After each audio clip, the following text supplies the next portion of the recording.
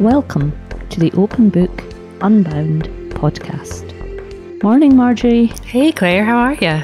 I'm good, thanks. How are you? It's July. I'm good. It's summer. Does it feel like midsummer to you yet? I think just having the kids around more always makes it feel like summer because all their sort of after school activities stop. So dinner becomes a much more leisurely affair and, we can eat later. And if it's a nice evening, just sit out and grab a salad or stick something on the barbecue. Whereas during the week in term time, it's much more of a military operation with one coming in from cricket and the next one wanting to go out and ride her bike with her pals. So, the window to get the food on the table is small. So yeah, that sort of leisurely lack of planning for me definitely feels like summer. It makes me laugh though, because in the States, summer begins really on the 1st of June, Memorial Day kind of weekend, and school lets out. We had June, July and August off. So by the time we get to this point, by the time you get to 4th of July, you're really in high summer, midsummer. And that's the point at which I remember as a kid being kind of almost bored of summer already, because you'd had 4 or 5 weeks off by then, and you had another 4 or 5 weeks at least, if not 6 weeks to go, more. But I laugh because as parents, I'm pretty sure by the time they hit 4th of July, they were also ready to see the back of their kids. Yeah, by that point, you'd had your kids home for 4 weeks, and the kind of excitement of not having to get up and not having any routines had really worn off, and the excitement of being at the poolside every day and being bored had also worn off. So by that point, you were kind of like one big barbecue fireworks extravaganza for 4th of July. And then what? Just an awful lot of heat to come. So it feels really different here because our kids have only just broken up. It's a much shorter summer. So you don't really get, I never get to that point with my kids until sort of right before they go back to school. I think, okay, now it's time for you to have a bit of routine and for me to have a bit of quiet. But I'm not there yet. I think that's the difference maybe between your summer experience and my summer experience is those long hot days by the pool. It's more sort of open the curtains and check out the weather and see what's going to be possible. Yeah, imagine just a sort of desperately hot day after day. It sounds wonderful, but when you get to the sort of 8th week of it, I definitely remember buying kind of winter jumpers. We didn't wear school uniforms, winter jumpers in August for like going back to school, and literally thinking, I cannot imagine putting this on my body. Imagine being somewhere where it's really, really hot, like the Canaries or something in the summer, and then buying woolly jumpers. I remember thinking, I don't want to buy a coat. I don't even want to try a coat on. It's so hot out there. And then sure enough, by September, you were desperate to put on those kind of autumn things. But for me, it never gets warm enough in Britain to have that sense. So I always get to the end of August and think, wait a minute, my body's not ready for it to get a bit cooler. I'm kind of still need that shock of heat. So maybe when the kids get bigger, we'll start summering in the States. Or you never know, there's still time left. We could have a not rainy book festival season in August and have heat. So you never know. That would be amazing. So today we are really excited to be sharing 2 poems by Emily Dickinson, not 1 but 2, and a short story, Horses for Courses, by Judy Upton. Will I get us cracked into the first poem? Why don't you? It's called, although I don't think her poems ever had titles, it's actually number 112. It's called Success is Counted Sweetest. Success is counted sweetest by those who ne'er succeed. To comprehend a nectar requires sorest need. Not one of all the purple host who took the flag today can tell the definition so clear of victory as he defeated, dying, on whose forbidden ear the distant strains of triumph burst agonized and clear. I don't know that we've ever talked about Dickinson before on this podcast, have we? I'm just trying to remember. Maybe Hope is the Thing with Feathers. Yes, I think we have talked about that one. She's so remarkable with rhythm and rhyme. When I read her poetry, particularly when I read it aloud, I almost feel like there's a song to it. And I think that's exactly the effect of the care that she takes with the rhythm and rhyme. It feels very technical when you read it aloud, technically correct. Yeah, which is stunning because she never shared her poetry at all. What we know about her is that they were hidden away and she wanted them all burned. Thank goodness her family didn't burn them. But yeah, the rhythm is perfect. The rhymes are really terrific, unexpected. And it's so tight. It's only 12 lines. Yeah. And for me, it's kind of obvious what it's about, but it's always deeper than what we expect with her. About that idea that you can't enjoy something unless you feel the need of it. And I'm not sure that's true. I mean, I think, on its face, it's about only those who understand defeat can understand success. But I think it kind of goes deeper than that for me. It goes to that idea that unless you really want something, you don't enjoy it, which is different. That's what I had thought, when I had read it. It gave me that sense of when you long for something and you can't have it, it makes you want it more. It's a bit like, kind of flipping that, throwing your pearls to swine, that idea that swine don't want pearls. There is a connection there between what is needed and what is enjoyed. That idea to comprehend a nectar requires the sorest need. And for some reason, and you won't be surprised, it made me think of honey, because I am a honey adorer. I'm a little bit obsessed about honey. But, it's the kind of thing that if you gave someone caviar and didn't tell them that it was, this incredible, expensive, rare thing. I don't know how you all feel about caviar. I should say I don't eat it. People maybe would think it was disgusting and not want it. There's a connection between our desire or understanding that something is something we should desire and our enjoyment of it. Yeah, and I think for me what's really interesting in that little stanza is that she picks the word comprehend. Because for me, my brain reads that as taste. Yeah, exactly. I know she's going for understand, but that when I was reading that, I kind of stopped and went, "Oh, that's interesting. Why didn't she use taste? We're talking about nectar." It's those little sort of brain jumps that I really enjoy.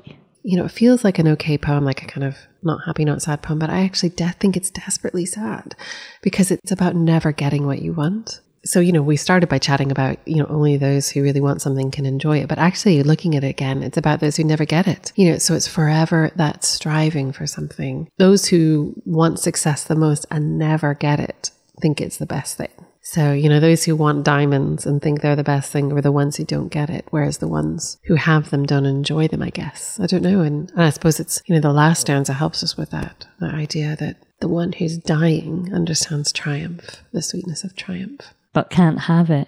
And who will never have it, presumably, if you're dying. Exactly, and that has passed. And I think that equating what is success, what do we count as success, what is success for each individual, and equating that with victory as well is kind of made me think, because I think for different people, success means a different thing. Yeah, and if you think about the kind of American immigrant mentality, success is working. It's never achieving anything in particular. It's not a hamster wheel. It's a kind of forever escalator that you can never get up to the top of. So, there is no definition of success. Success is to keep climbing. That is success. So, and I feel like that's what she's saying. It very much jives with that idea. Success is the keeping going. And when you have one thing, setting your eyes on another, because that's success is having the thing that you can't have, which by definition means it has to keep changing. It's the idea, isn't it, of constantly striving for more, whatever that more is, whether it's, more money in a work context or more anything. Which is kind of flies in the face of what we talk about so much. I was trying to be in the moment and enjoy where we are in the moment. This is the opposite of that. It's always striving, always wanting something else. But little we know about Dickinson's life is that she didn't get very much of what she wanted in her life, I don't think. You can kind of, when you understand a little bit about her biography, you can understand a bit more about where this sentiment might come from, because she never would have, and she was never going to. And I think the knowledge of that, knowing that you're never going to get what you consider to be success, must be, that's a really sad and difficult thing to live with. Yeah, which is presumably why she wrote these little beautiful poems, because she spent her energy doing that. So, shall I start with the story? Yeah, great. Horses for courses. You don't need a garden or allotment to put something in. Carol was trying to organise an online version of the town's flower and vegetable show.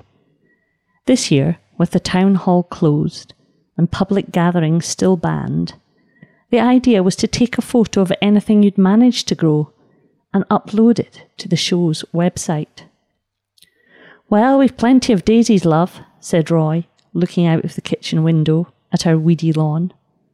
Or is there a prize for best dandelion? We'd be in for a chance there. To be fair, I did have a miniature rose in a pot that my sister gave me for my last birthday. It was a bit spindly where I'd forgotten to water it, but it did have one nice yellow bloom. There was a class for a single rose, and the prizes were vouchers you can spend at the garden centre. If I won, I might be able to buy a healthier looking rose with that. one each side of the back door. That would look all right. I realised at that point that Roy was no longer listening, his attention drawn back to some old black and white film on talking pictures. I took the rose photo on my phone. I was quite pleased with it. Even when you enlarged it, it was still all in focus, and thankfully there wasn't an aphid in sight. I showed Roy the website for the show with all the categories you could enter. There's a class for just about every flower, plant, vegetable or fruit under the sun. Carol rang to say she'd had loads of entries already. Competition is going to be tight. Roy wondered why we didn't enter an apple, banana and orange from our Tesco's delivery into the 3 different fruit class. Because that would not only be cheating, I patiently explained, but everybody would know there's no way we could have actually grown a banana on our patio. Carol and the rest of the organising committee were taking the whole thing very seriously and doing it all by the book. You had to abide by the rules and play fair. The photos would be up on the website by that Thursday and then voting would open. It was judged anonymously, so you could, for example, vote for number 3 in the outdoor cucumbers and number 10 in the cacti or other succulents. The votes would then be counted and the winners declared. So you can't cheat or rig it, Roy asked. Definitely not. That's brilliant, Steph. That's really brilliant, he said. For a minute, I thought he was being sarcastic.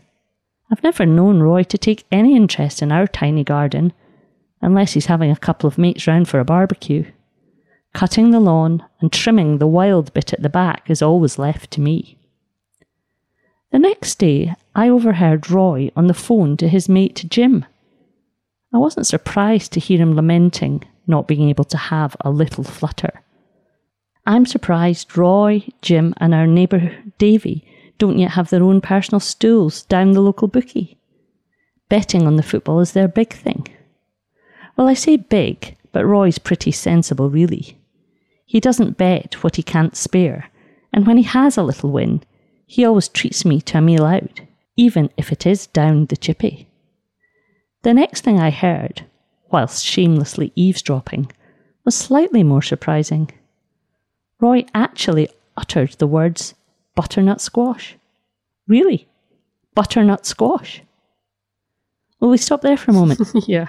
Okay, first, tell me, flutter? A bet. Well, a little flutter doesn't necessarily mean it's just a little bit. It just means I'm off to have a wee pint. Yeah, exactly. Okay. Yeah.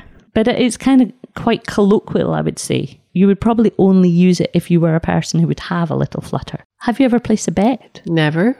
I always bet on the Grand National randomly. Do you go into the shop to do it? No, you can do it on the app. But in the olden days, my dad would get us all to choose a horse, and then we would all put, I suspect it was £1 back in those days, on the horse that we picked, and I would see which horse had won its last couple of races and read at the paper all that morning deciding which horse was going to be mine. And my little sister would always look at the colours the jockeys wore and pick the one she liked with the name she liked. And I have to say she was more successful and got her pound increased more frequently than I did. So funny. Yeah, the kid's grandpa used to do it. He used to read out all the names and they just chose by the basis of their names, which I thought was funny. Every once in a while, one of the children would make 20 quid or something. But I've literally never done it and never been in a shop. And I'm surprised at how many of them there are in this country. But also, yeah, the idea of doing it online, it's not something I think probably because it's really highly regulated in the States. You know, you have to go to Atlantic City or Vegas or, you know, very specific places to gamble. It's just not legal. So, but it's really common, you know, that's the other thing. I used to think of it as a kind of thing that you went away for the weekend and played the slot machines or something. So many people, it's part of their kind of weekly life, not in a big way, but in a kind of just a bit of fun like it is here. What do we make of this Roy character? He feels quite sort of uninteresting. We don't want to hang out with him, do we? Yeah, I wouldn't want to hang out with Roy, I don't think. I think the fact that he only takes the interest in the garden when he's having a couple of mates round for a barbecue, and he's quite flippant when Carol is trying to discuss with him the fruit and veg show and he's throwing in comments about daisies and dandelions. mean, he could just be being funny. You know, I love that. Do you think they have we've got plenty of daisies? But the idea of putting a banana up is quite funny, I think. Do you not think he's just being jokey? Maybe flippant. Maybe I'm being too hard on him.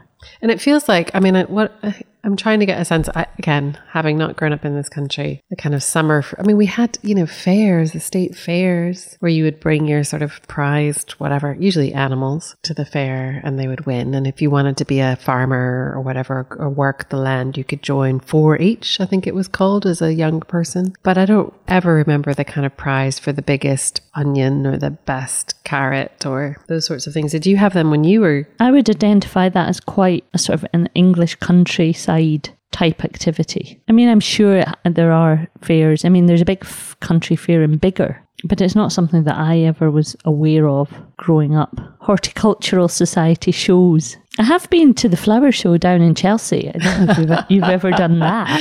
Yes. I had a pal who had a spare ticket and I once got the train down and spent the day there. Yeah, I went with work once, but it was like a corporate event, and it didn't feel very much about the plants, let's just say. And it was interesting to see, but it wasn't the kind of thing that you could do in your own garden normally. No, and it's definitely not competing onions and butternut squash. I would quite like to see that though, but I think part of the difference is in Scotland, I'm not sure our growing season's long enough to be getting them. Like, we get things, but we're never going to get them to be very large unless we have a really rare year. But I guess that's the fun of it, really, isn't it? And when I had an allotment, there was quite a lot of, we've had a bumper year of purple sprouting broccoli. People would just leave piles of it out for everybody else to have because there was no way they could eat it all, but there was no competition in that way. But she also seems quite into it as well, doesn't she? She's on it. Yeah. I mean, and what makes me laugh is that she seems to be on it as a person who only has one rose, which is not being very well looked after. Yeah, I think she maybe sees this as an opportunity to take part this year because it's do photos and upload your photo, whereas maybe in other years it's not something that she would have engaged with or done. Right, okay, that makes sense. Because I was thinking she's a gardener, but then why has she only got one plant that has a flower on it? And when she says there's no bugs on it, that made me think she's not much of a gardener. So why is she interested in this at all? I think she wants the vouchers for a new rose. And Carol must be her pal because she's rung her Yeah. saying, you don't need to come on, But it did make me laugh. You could just walk around anywhere and take a picture of anybody's stuff in their front garden. I hadn't even thought of that. That shows how your mind works. It never occurred to me that you could take a picture of somebody else's flower and cheat. Have you not noticed me out in your garden this year taking pictures of all sorts of things? And I wonder if any of this actually happened, because it does seem like, when he says, oh, there's no chance, no way to cheat, so you can't cheat. Well, it strikes me as you could absolutely cheat and buy the flower from Tesco. I don't seem to understand particularly how it works, but I'm not sure that we really need to as readers. No, in my head, it's a little small village and it's just a way of connecting people. So maybe the sense is that you would know if someone had cheated. Because you probably could march around and demand to see it through the window. Exactly. Shall we keep reading and see what happens? Yeah, why don't you? I mean, of course, I know what a butternut squash is, but Roy's very much a burger and chips kind of man. I don't recall him ever wanting to spend time in the vegetable aisle. He once told me the efforts he'd go to as a kid to avoid eating anything green. Pockets were filled with peas and lettuce leaves shoved down his underpants while his mum wasn't looking. On the afternoon of the virtual horticultural show, Roy had invited Jim and Davy round. We'd a bit of a boozy, socially distanced lunch in the garden. Not wanting to stay out in the hot sun, I'd left the guys out there chatting and came in to check on how my entry to the flower show had done. My rose was somewhat disappointingly unplaced. This was despite it looking more attractive than the one in third place, which looked like it had come off worse in a fight with a caterpillar. Suddenly, I heard a roar go up in the garden. Roy was doing a silly little victory dance. Jim was groaning in mock agony. I opened the French windows to eavesdrop. Come on, hand it over. That's 10 quid you owe me with my onions coming in first past the post. Nah, it's only a fiver, Roy mate. You changed your bet to the favourite, remember, at 5-1. Yes, hollered Jim at this point. Oh yes, first in the hollyhocks, first in the fuchsias, the boy done good. Now I happened to know for a fact that Jim lives in an 8th floor flat, and come to that, where had my Roy got the onions? Surely he hadn't bought them in the supermarket and cheated by taking a photo entering it. I rushed outside to get to the bottom of the matter. It was Jim who explained it to me. The guys hadn't actually entered the flower show at all. None of them had grown a single flower or a vegetable. What had happened was that with no live sport on the telly due to the COVID restrictions, Roy had suggested instead they bet on the results in the show. Jim had kept the book and set the odds, and all three of them had studied the entries online in great detail. They'd enlarged the photos and deliberated over blemishes on apples, crumpled dahlia petals, and crooked carrots. It was a bit like checking the form of a racehorse or a football team's lineup, Davy explained in all seriousness. Well, you won't be doing that again for a while, I told them, not entirely approvingly. The show's an annual event. Roy grinned. We won't need to. The horses and the footy are back on next weekend. It seemed this would be both the first and last time they had been 20-1 odds on a butternut squash and a vase of blue hollyhocks had come in first past the post. I put my rose in its vase in pride of place in my windowsill. I may not have won the cup, but it was still a winner in my eyes. That's so funny. They got their betting after all. It's such a funny idea, isn't it? The idea of betting on a show. I mean, it just makes me wonder why. Is it just boredom? Is it like pandemic boredom? Yeah, well, I don't know, but that desire to bet on anything. I mean, I've heard of that before, bet on what colour the Queen's outfit is going to be when she appears on the first day of Ascot. And can you actually place a bet on those things? Yeah. You can pretty much bet on anything. I wonder that maybe we should start betting. Maybe we should have a week where we try betting, because I kind of wonder how you have the time for it. But then maybe it just becomes a kind of hobby. It's a sort of thing that you think, what could you bet on? Or I think it's almost irrelevant what you're betting on. It's the thrill of being right or not right. It strikes me as just something to have the lads round and chat about. It's just a bit like a quiz night. Yeah, pastime. Passing the time of day. And then she feels a bit of a sad character, to be honest, because she's sort of listening in, and we don't know that much about them, but I'm not sure.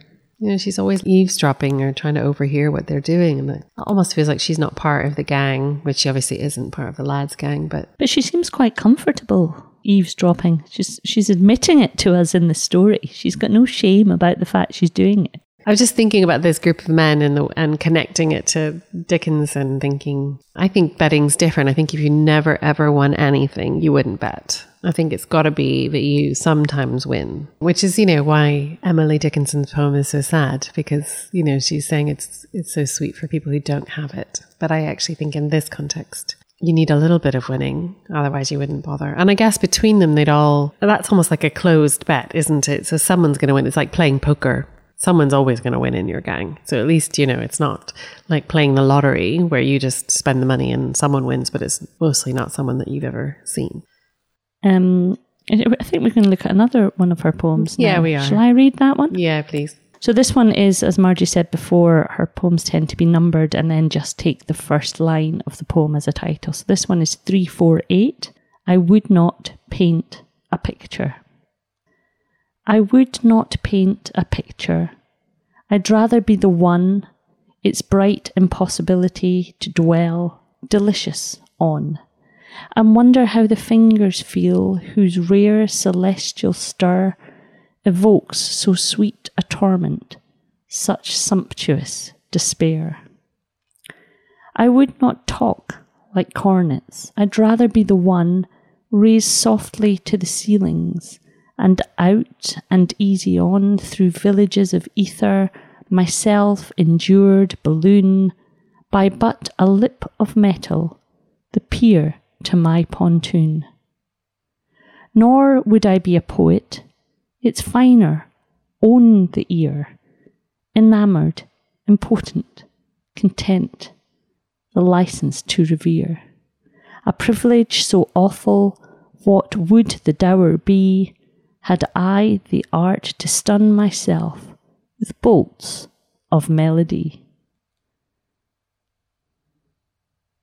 Yeah, so this is about doing, not talking about it, right? Or at least it is for me.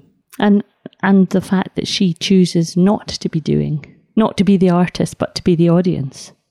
Yeah, or the thing. I mean, it was, I'm not sure even, I guess the cornets maybe changes that, but I was thinking she'd rather be the one doing rather than the one painting about it. You know, she'd rather be the... Yeah. Okay, so she'd rather be the person experiencing what's happening in the picture than reporting it. Yeah, so maybe you're right. It could be read the other way too, for sure. I'd rather be the audience member, but I'd rather be the ear, I suppose, as the listener, but I think it's about, rather than describing it, experiencing it. So I'd rather hear the thing rather than hear it written about, rather than singing like the cornet singing a tune about something else. I would rather be the one experiencing that uplift that's you experience through the poem. It landed with me in that she was saying she would rather be enjoying the products of the art and, you know, taking the joy of the music and the art and the poetry and benefiting from someone else's labour on creating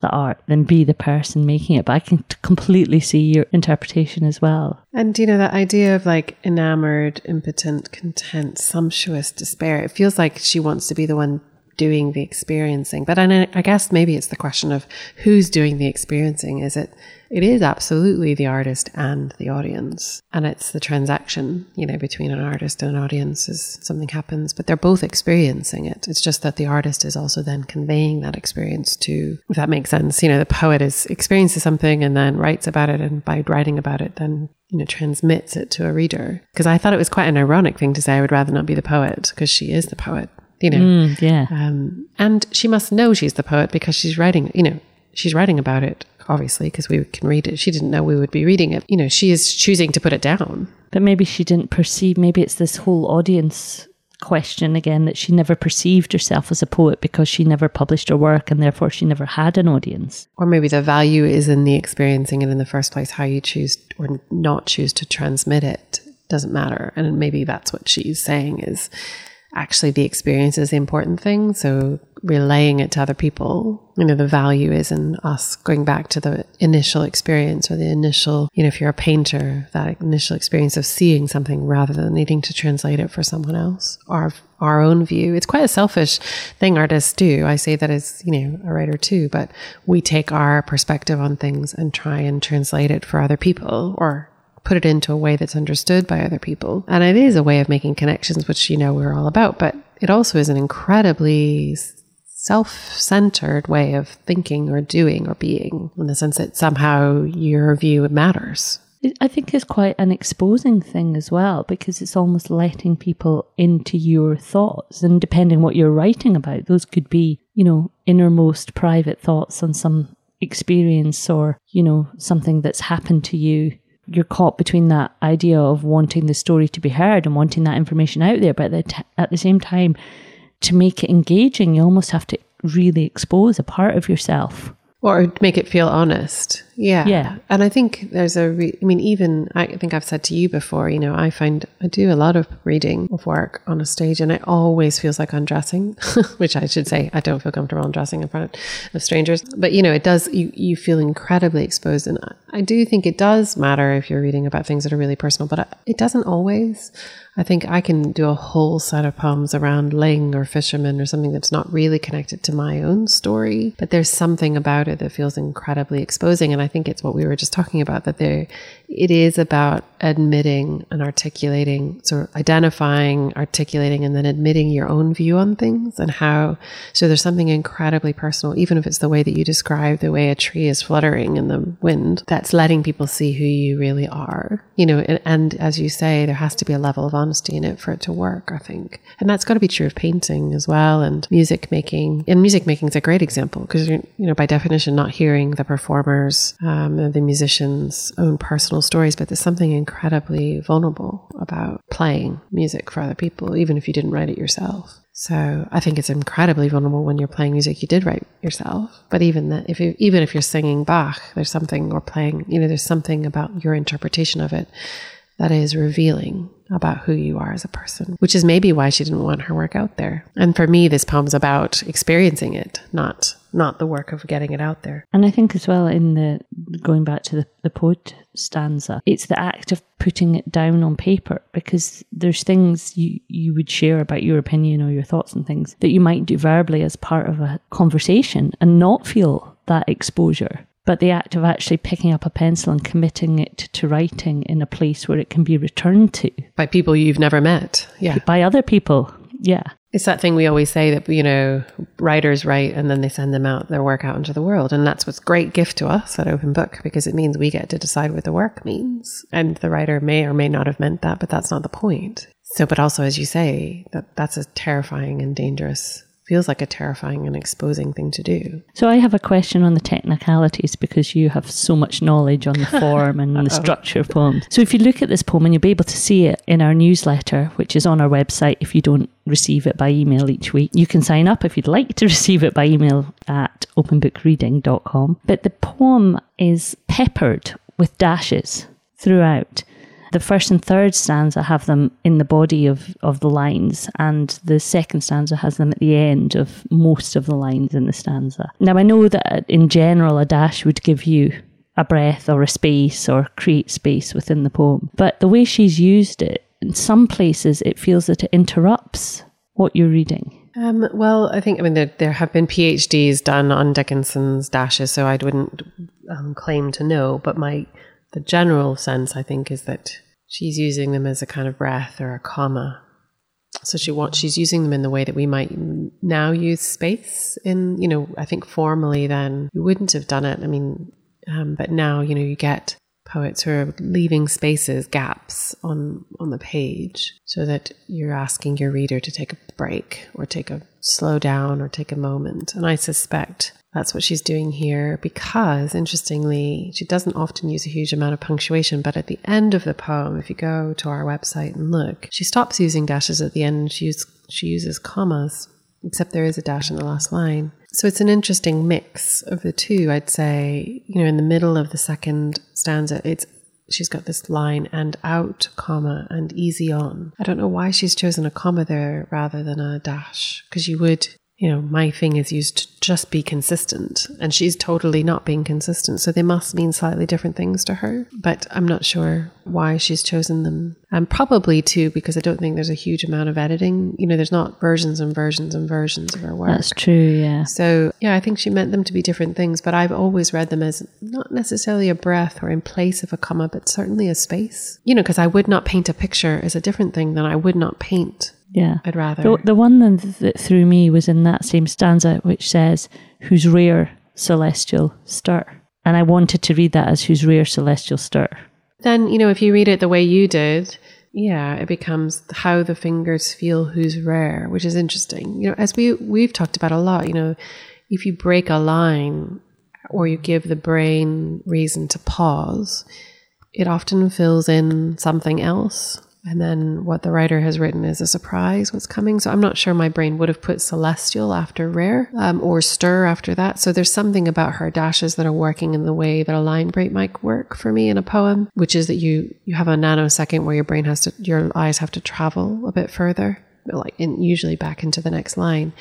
And in that moment, the brain is thinking of the options to come, which is nice because it opens work out to the reader, and it opens work out, but also gets your reader to hook into the poem by coming up with three possibilities themselves in that nanosecond.